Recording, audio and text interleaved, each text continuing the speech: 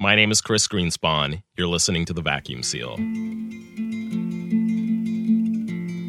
It's a show with intimate interviews, mostly from Southern California, and the focus is cultural criticism. Sometimes this show is going to be funny and full of sound effects, and sometimes we'll just sit up on a hill and break your heart. The first interview on The Vacuum Seal is with Felipe Flores. He's the cartoonist from La Mirada behind Trabajo Press. In his comics, you get a perfect blend of idealism and cynicism, done in a grim but sexy Bronze Age style. Think Jack Kirby crossed with Daniel Clowes, or maybe the Hernandez brothers mixed with Charles Burns. Felipe might hate those comparisons for all I know, but they feel appropriate because he's writing a time travel series that pits real people like the Ramones against movie characters like the Warriors. I'll shove that bat up your ass and turn you into a popsicle. We're going to talk about that comic, but we'll start off with the first project of his that really caught my attention, his Simpsons zine. Flores drew The Simpsons realistically and included an essay that delved into questions like why Marge and Homer are still together and how, because of that, Bart and Lisa's behavior makes sense. Here's the origin. I was doing like the Portland Zine Fest, and when I came off the bus, I saw this 35-year-old guy like on a skateboard with like cut off, blue Dickies and like a red t-shirt and like spiky hair and like some tattoos, and he just gave me like the dirtiest look, and he just like skated by me, and just like in like a flash I was just like, that's Bart Simpson, but he's like a real person, and he just like aged in real time, like from like when the series started. He was sitting at his table drawing Bart during the Zine Fest when it hit him. The Simpsons are very real people. Don't forget me. Don't worry, Homer. You'll always be a part of me. I mean, we always grew up watching The Simpsons because it's always on like twice a day. But then, like looking back in hindsight, just trying to map out the character's history, you find like this sadness, like these traumatic events. And like, it's like, what's amazing about The Simpsons is it's a true mythology because it isn't like one guy sat down and wrote all this. It was the culmination of just like a decade of writers at different points, like adding different elements to these characters. And then when you add them all together, you just see like these people are like tragic, sad people. Like it made me like more appreciative of like people like Homer and Bart. Like they seem more like not victims, but they seem like they have like a clear trauma that makes them act the way they do. I just don't think you should get too excited about the woman who abandoned you for 25 years. You could get hurt again. First, it wasn't 25 years. It was 27 years. And second, she had a very good reason. Which was? I don't know. I guess I was just a horrible son and no mother would want me. Well, let's go back to Bart, the man you saw skate by you at the bus stop. What's Bart's trip? Bart's trip, it's funny, like, because, like, as a kid, like, on the show, he was my favorite because he was just, like, Bartman, whatever. He's your age. Yeah, he was, like, around my age. And then Homer became my favorite because he's so, like, dumb and, like, wacky and stuff. But, like, now, looking back, Bart's, like, a fantastic character. He's, like, a modern Huck Finn. And the way he acts in situations, at the time when I was watching the show, like, oh, this kid's bad. He's a bad kid. He's disrespectful. But now watching it, like, oh, he's acting like a completely, like, well-adjusted human. That's how I would act in that situation. Like, because he's surrounded by authority figures that are just miserable. Like Seymour Skinner and, like... Who's actually one of my favorite characters. Oh, he's a fantastic character. So, yeah, Bart's like he's like a modern Huck Finn. Like, and from my perspective, he has ADD. He has like a learning disability at a time when like people weren't very respectful of that. One of his problems may be his short attention span, which can lead to blah, blah, blah, blah, blah, blah, blah, blah, blah, blah, blah, blah, blah, blah, blah, blah, blah. I never really put it together before, but he really does have trouble in school. He's not willfully doing bad. He clearly cannot stay focused. Yeah, the first episode, Bart the Genius, he's trying to like do a math problem in his head, and this is like one of the best depictions of ADD I've ever seen, and he can't even read it because like his brain's working so fast and like he's getting distracted by his own thoughts and he can't even finish a sentence. And then like in season 2 there's an episode called Bart Gets an F, where it's one of the most heartbreaking scenes in The Simpsons, where like they're just talking like, what should we do with Bart, like he's not doing well, And then he just gets on the desk and he's just like, just say it. I'm dumb. You all think it. You all know it. Everybody knows it. I'm dumb. Why are we dancing around the obvious? I know it. You know it. I am dumb, okay? Dumb as a post. Think I'm happy about it? And like, it's just like one of like the most like, I don't know, it's like a purely like sad moment in The Simpsons, like without being like too pushy, like, you know, like a Lisa episode or something. But yeah, and he's very compassionate and he's like very open-minded and he's very comfortable with his sexuality. There's gotta be something fun in my parents' closet. Want to dress up like ladies? Wouldn't that make us kind of fruity? What's the matter? Scared you might like it? I'll show you who's scared. Oh, wow. This really hides my thighs.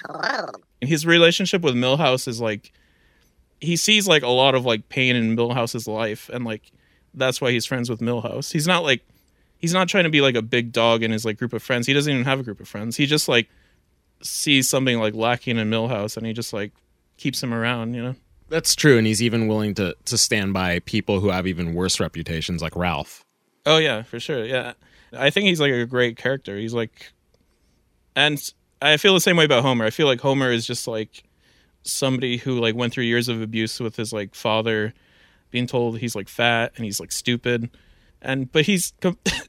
in comparison to, like, other characters in the show, he's not that fat. He's, like, a little overweight. Like, Barney is way fatter, Chief Wiggum's way fatter. Even like the doctor, Dr. Hibbert is fatter than him. But like he's like, whenever he goes to the doctor's office, like Dr. Hibbert like insults him. Hey, up yours, Springfield. 1, 2, 3, 4. While the Simpsons zine takes cartoon characters and makes them more realistic, Flores' new comic Hyper Time does the opposite. The first issue is New York 1976. In it, Travis Bickle, Woody Allen, Shelley Duvall, Hilly Crystal, and the Ramones all get the halftone treatment. The 70s comic is like a commentary on history in general. I don't think history is something that's like knowable. You only look at history through the context that you're like living through. So, I mean, it's something like we can never like actually like visit. So it's always like something we're like interpreting and just like applying like our morality to. Like for me, like 1976 New York is like Camelot or like the Wild West or something at this point, because there's so many movies made during the time and so many albums, you know, like Television, Ramones, Richard Hell. They don't mention New York maybe, but it's like they're just like so linked to like that time and that place. The comic makes references to like every page is like a different movie.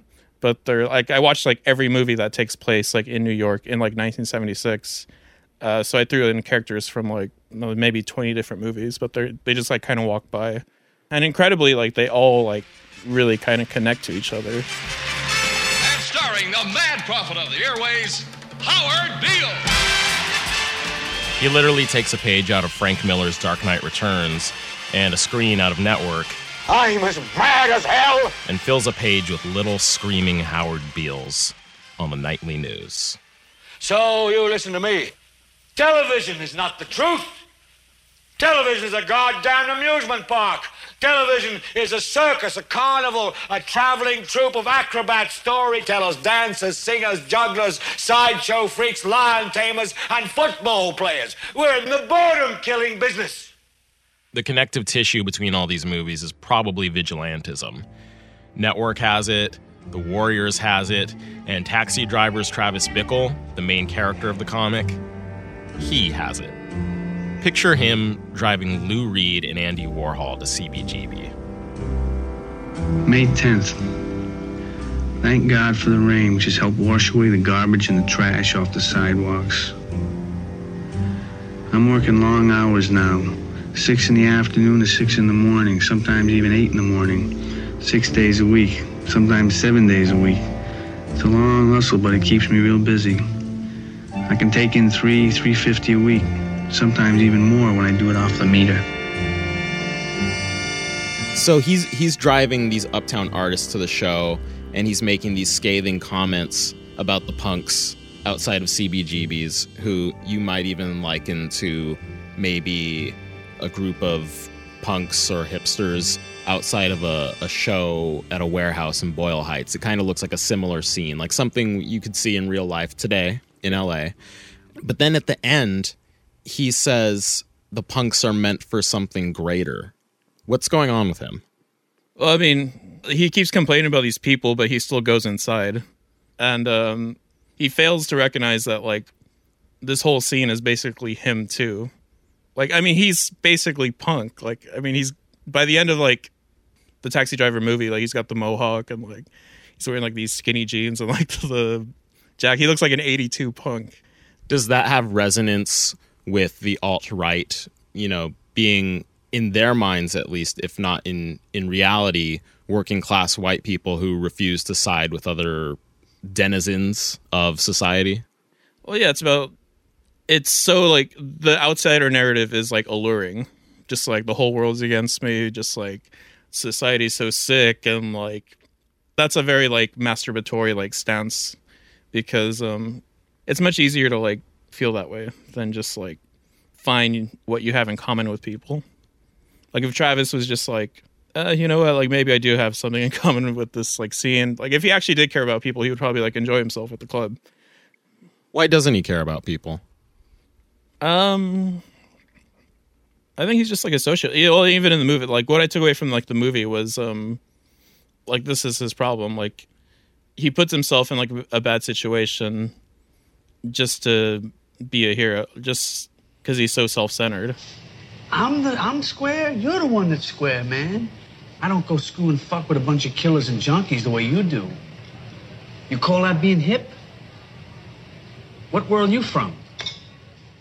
I mean, he could just leave anytime he wants. He doesn't, and he has, like, a family, and, like, he lies to them. The issue ends, strangely, with the Droogs from Clockwork Orange discovering a Ramones record. If that sounds wrong, keep in mind that even though Clockwork Orange was released in 1971, it takes place in the future. The Hypertime series transcends place and period, and the next issue is Los Angeles 82. It's supposed to feature characters from Repo Man, Back to the Future, The Circle Jerks, and, keep your fingers crossed, E.T. Yeah, it's a very, like, long game planned series. It goes, like, ancient and it goes, like, way in the future. So this, like, is, like, a very little part of it because, like, punk is, like, a phenomenon of New York at that time. The 90s one's gonna center around the LA riots. It's gonna have a lot of, like, more, like, hip-hop guys in it, a lot of, like, crime movies from the early 90s, like Heat, Big Lebowski, Pulp Fiction, stuff like that. In the 2000s, you know, you have, like, all these, like, space movies, and then I'll just, like, give a tease. The Antichrist from Rosemary's Baby finally comes of age in the 2000s. That climax brings the timeline right up to Flores' nonfiction work, which covers local issues for him like the Ku Klux Klan rally in Anaheim and the murder of Kelly Thomas outside the Fullerton train station. I do the nonfiction ones when something upsets me in the news on a local level. I think that's, like, when my voice has something to say.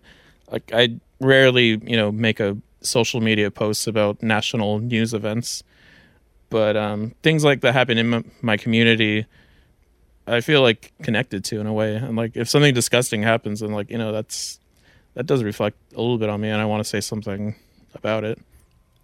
How much can these little efforts help people help themselves in the community? Well, yeah. I mean, from doing these zines, like, I've, you know, connected with people involved in, like, these situations, like the Kelly Thomas one for sure, yeah. And I met some not cool people, but I met some interesting people, like, outside of, like, you know, my world because of it.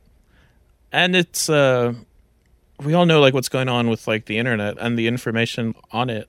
It's a mess right now. So if you could, like, fall back on, like, print media, that'd be great. I think, like, people might have to start going back to print because it's a record. It's like a record or something. I think everything on the internet, yeah, is a record, but you don't keep any of that stuff. Yeah, you don't know where it comes from. You have, like, no idea where this information is coming from. If you're, like, doing, like, these zines I do, like, that involve, you know, recreating these things, you have to, like, go to the locations, take pictures, find the original, like, articles, which are print, to do them. I like that. It forces you to be a journalist. Yeah, I don't just do it out of, you know, this is probably what I think happened. You know, I get as close to possible as I can. And it has to have like, a video recording of the situation too. All right, Felipe, thank you for your time. Thank you. It was great. That was Trabajo Press's Felipe Flores. You can see his work at Felipe Flores Comics on Instagram. That's all one word, Felipe with an F and one P. And you can look for him on Facebook too. I'm Chris Greenspawn. Thanks for listening to The Vacuum Seal.